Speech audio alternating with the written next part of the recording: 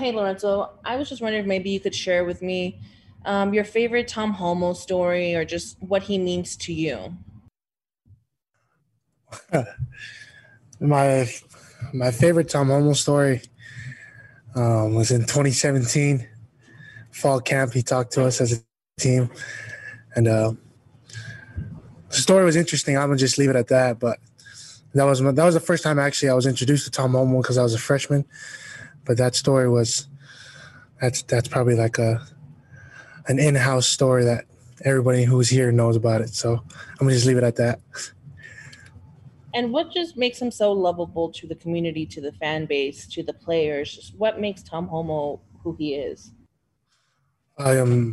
He really cares about the players, and it's not just football. With all the sports here, he really cares about all of us, and he really puts us first. And he thinks about things that we need to do or what we need, and I think that's what makes him more lovable. He actually he participates in all of the sporting events. He Halloween, he dresses up as a different character and he goes all out, and it just sets the tone for everybody here, especially in the athletic department. Hey, Jared, and then Jay. So I imagine the team has seen Lopa's post-game interview that's become famous after the Utah game. What's been the team reaction to what Lopa said? For those who are in the YSA ward, they confirmed that he actually went to church the next day. So, yeah, we saw him at treatment too the next day on Sunday, and he was going to church right after treatment. So we just made sure he stuck to his word. I want to ask about that just a little bit because it's such a big win. The idea is, you get to celebrate all of Sunday, and a lot of teams work a lot on Sunday, do a lot of work, and that's not BYU's way. Do you view that as a positive? Does that help you guys that Sunday's treated differently? I think it is. I mean, the coaches always talk about a life of balance, especially Kalani and Tuyaki. For me, on the defensive side, they always emphasize a life of balance and how we need to be with our families on Sunday. He always talks about, when we win or when we lose, that we always be with our families after the game. Sundays, we go to church and we worship our Heavenly Father, and we still come into BYU and on campus to get treatment for our bumps and bruises from the game. So it's kind of like a work day, but it's not. We're coming in and taking care of our bodies and making sure that it's right for the next week. And we also get to take a day off and worship and get away from football for a little bit and just be with our families.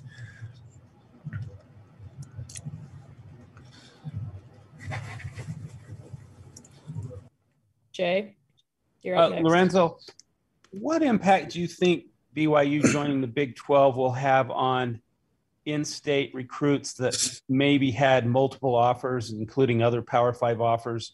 And recently, a lot of those kids have been going outside of Utah or been going away from BYU. What do you think this will do to that young generation growing up of recruits? I think it'll be big for us, especially for the recruits. Being in a big Power 5, it shows that we can hang in there with the big dogs and actually show that we are a P5 school. Even when we were independent, we try to emphasize that we worked as a P5 school.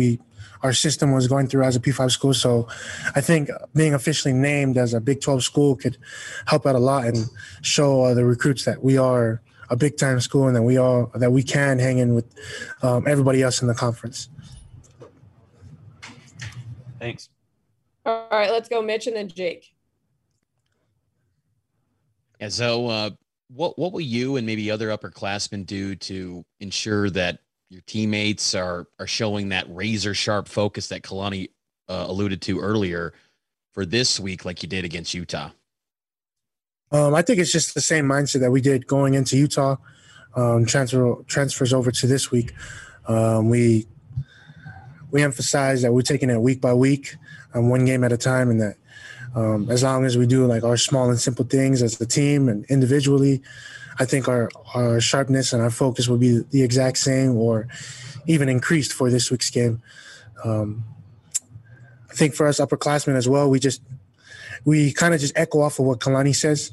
And what Kalani gives us is what we echo off to the team. And from there on, it's our whole system is working and flowing right. A couple of years ago, I remember there was a former player, it was one of your teammates, who said he felt like you guys play better on the road than you do at home. But as of late, the last couple of years, you guys have been great at home. What do you feel has been the biggest change now compared to maybe early in your career at BYU on the home games? I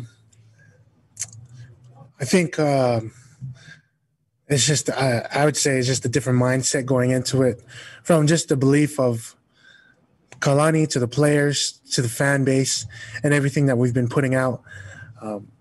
Being at home has been definitely, especially from last week, has been definitely like we feel comfortable. Even in away games, we feel comfortable. The fan base, that's all I can think about right now. Lorenzo, you guys have been very effective in getting after the quarterback this year so far through 2 games. Is there something special you guys are doing, or is it just finally it's coming together? All praises to Tuyaki. The game plan that we had, as players, we just executed correctly, and we trusted in the game plan that we had and the plays that we're going into and the calls that were being made. We never questioned once of why we were calling this, we're calling that. We kind of just executed whatever Tuyaki called, and it works. Pressure on the QE, it works. Blitzes, everything that we've been doing, it's just trusting in each other and trusting in what we're supposed to do as a team. What do you know about Arizona State? They got a pretty high-level quarterback in Jaden Daniels, but what do you know about the Sun Devils? They're a good team. I was actually watching their highlights against UNLV. They're a pretty good team, and they got a good quarterback. Quarterback's long, he's lengthy, he can run, he can throw. So I'd expect them to give us their best shot, and we'll give them our best shot. So it'll be a good game this Saturday. All right, last 2 questions, Shep and then Sean. Staying with Arizona State, looking at their production in the first 2 games, most of their offensive numbers have come on the ground. And I know stopping the run is always a key in every game. Has it become even more important when you look at the numbers that they put up on the ground?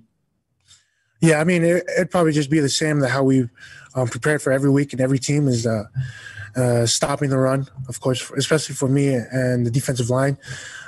Stopping the run has always been an emphasis every week, but this week we'll take it as we prepared for the past 2 weeks, and we'll do our best to stop the run and to cover our best in just all phases of the game on defense. Zoe, I want to follow up with one sentence that you just said a moment ago. You said all praises to Tuiaki. Do you feel like Coach E is a little bit underappreciated, or maybe has been a little bit underappreciated, whether it's among the fan base or somewhere out there? And do you feel like he's getting to be a little more appreciated with what you guys have been able to do the last couple of weeks? Yeah, I feel like he is being underappreciated from the past years. But Tuyaki, we just all trust in him and everything that he does and what he calls. And but Tuyaki is a guy who doesn't, he doesn't care if he's appreciated or if he's underappreciated. He's just a guy who does his job, and he's a player's coach as well. He listens to the players, and we listen to him. And our system has been working, and our whole defensive side, we all trust in Tuyaki and the rest of our coaches.